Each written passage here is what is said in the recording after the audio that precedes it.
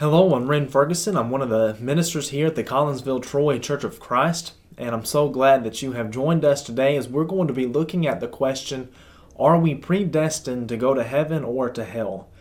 Now, this is a very popular doctrine and a popular teaching amongst those in the denominations of Christianity, and it is a very important question, something for us to consider, something for us to look at. And if you are unfamiliar with the terminology, predestined, basically what that means is that before we were born or when we were born, God decided who was going to go to heaven and who was going to hell. Let's say, for example, when I was born, now this is not what I believe, this is not what I teach, and I don't think this is what the Scriptures teach, but to explain what this doctrine is, for example, whenever I was born, God decided that I was going to go to hell. But when you were born, God decided that you were going to go to heaven.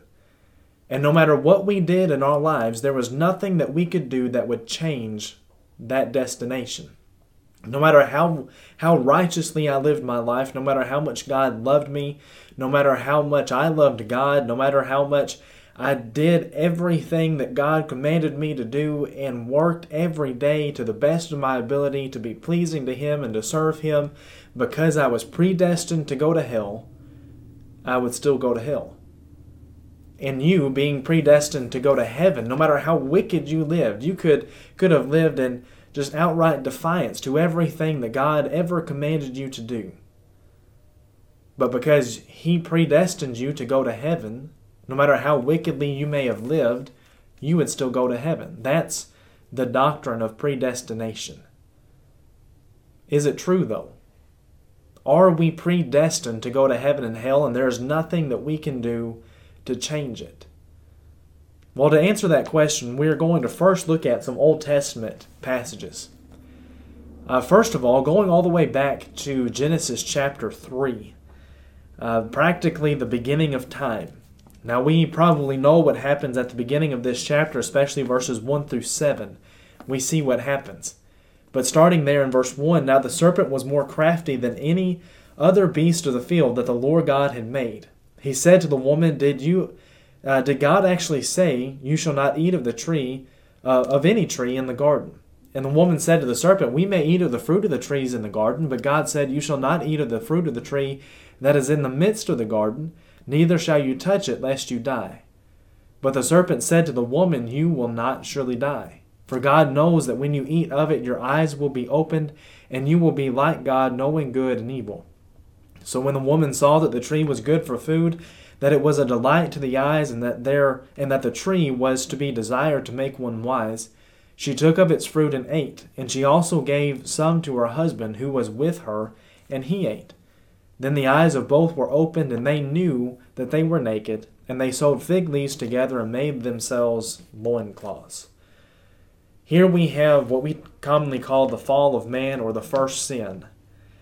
And the reason why this is so important is because this establishes the fact that God has always given us free will.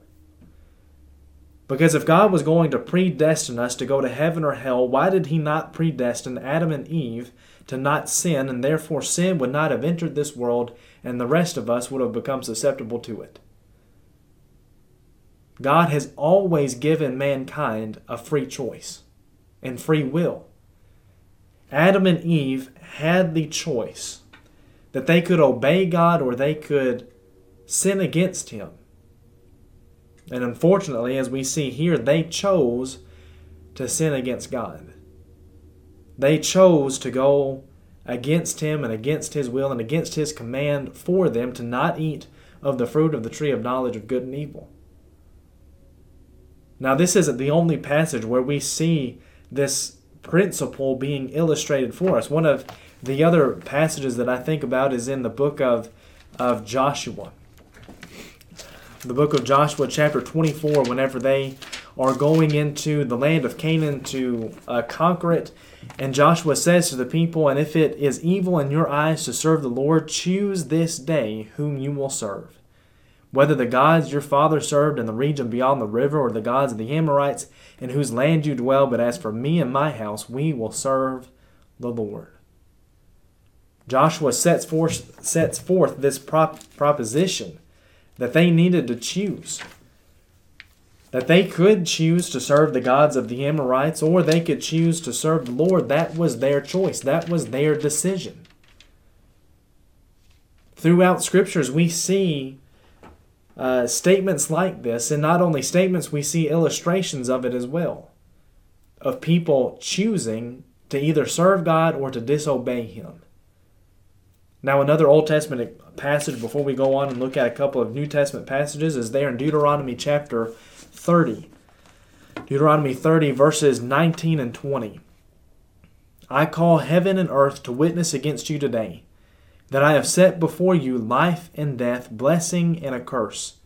Therefore choose life, that you and your offspring may live, loving the Lord your God, obeying His voice and holding fast to Him, for He is your life and length of days, that you may dwell in the land that the Lord swore to your fathers, to Abraham, to Isaac, to Jacob, to give them. God says that they have a choice. We have always had a choice, just as is laid out here. Choose this day, just as Joshua said. He says here in Deuteronomy 30, I have set before you life and death, a blessing and a curse. He says there are two paths that you can take. You can choose one that's going to lead to life. You can choose one that is going to lead to blessings. Or you can choose one that is going to lead to death. You can choose one that is going to lead to cursings. And as he says at the end of the verse, therefore choose life, that you and your offspring may live. We have always had a choice. God does not force us to be obedient to Him, nor does He force us to be disobedient to Him. God allows us to choose what we are going to do and how we are going to live. I think about Hebrews chapter 5 and verse 9 when discussing this, because there the Hebrews writer says, and having been perfected, He became the author of eternal salvation unto all them that obey Him.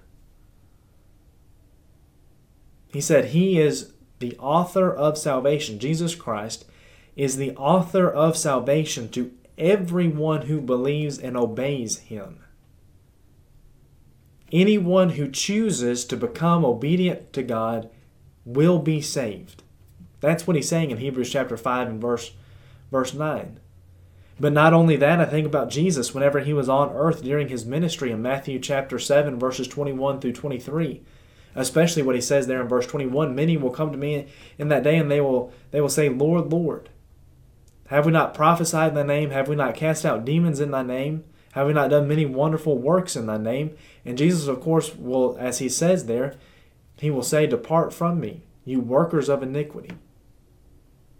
And as He prefaces that passage, especially there in verse 21, He says that only those who do the will of the Father will be in heaven. Only those who actually are obedient will be in heaven. Jesus Himself said that those who submit themselves to God will be saved. Now, going back to our illustration that we talked about at the beginning of this doctrine of predestination says that if God predetermined that I was going to go to hell, and He chose me to go to hell, no matter how righteously I lived, I would still go to hell.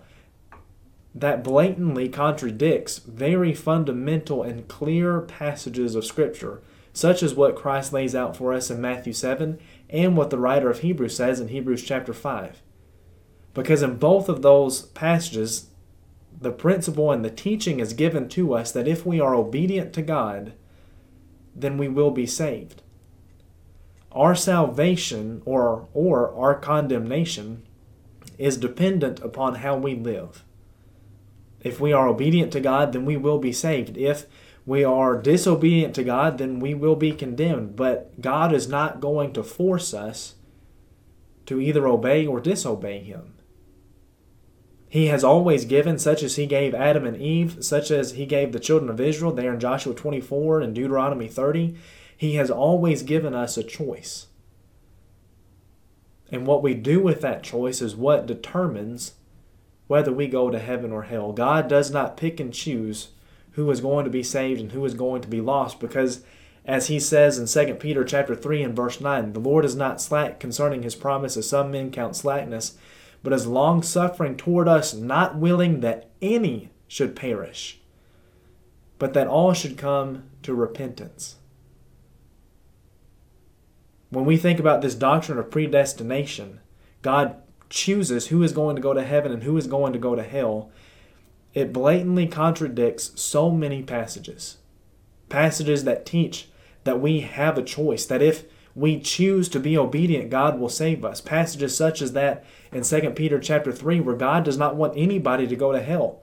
How could Peter say that if God chooses who is going to go to heaven and who is going to go to hell? He could not, in all honesty, make that statement. God could not make that statement if he chooses who goes to heaven and who goes to hell. Our eternal destination is dependent upon our obedience to God. I hope that perhaps maybe this has helped you understand this a little bit better, answer this question a little bit for you, or at least given you a foundation to go off of to continue studying this and looking at this more on your own. As I often try to mention, if you have any questions about these things, if you want to look at this in more depth, please feel free to get in touch with us, send us a message, call us, whatever it may be. And we would love to set up a time to sit down and to study the Scriptures with you a little bit more. I thank you for your time and for your attention. I hope that you'll come back tomorrow, as we're going to be answering the question that's kind of along the same lines.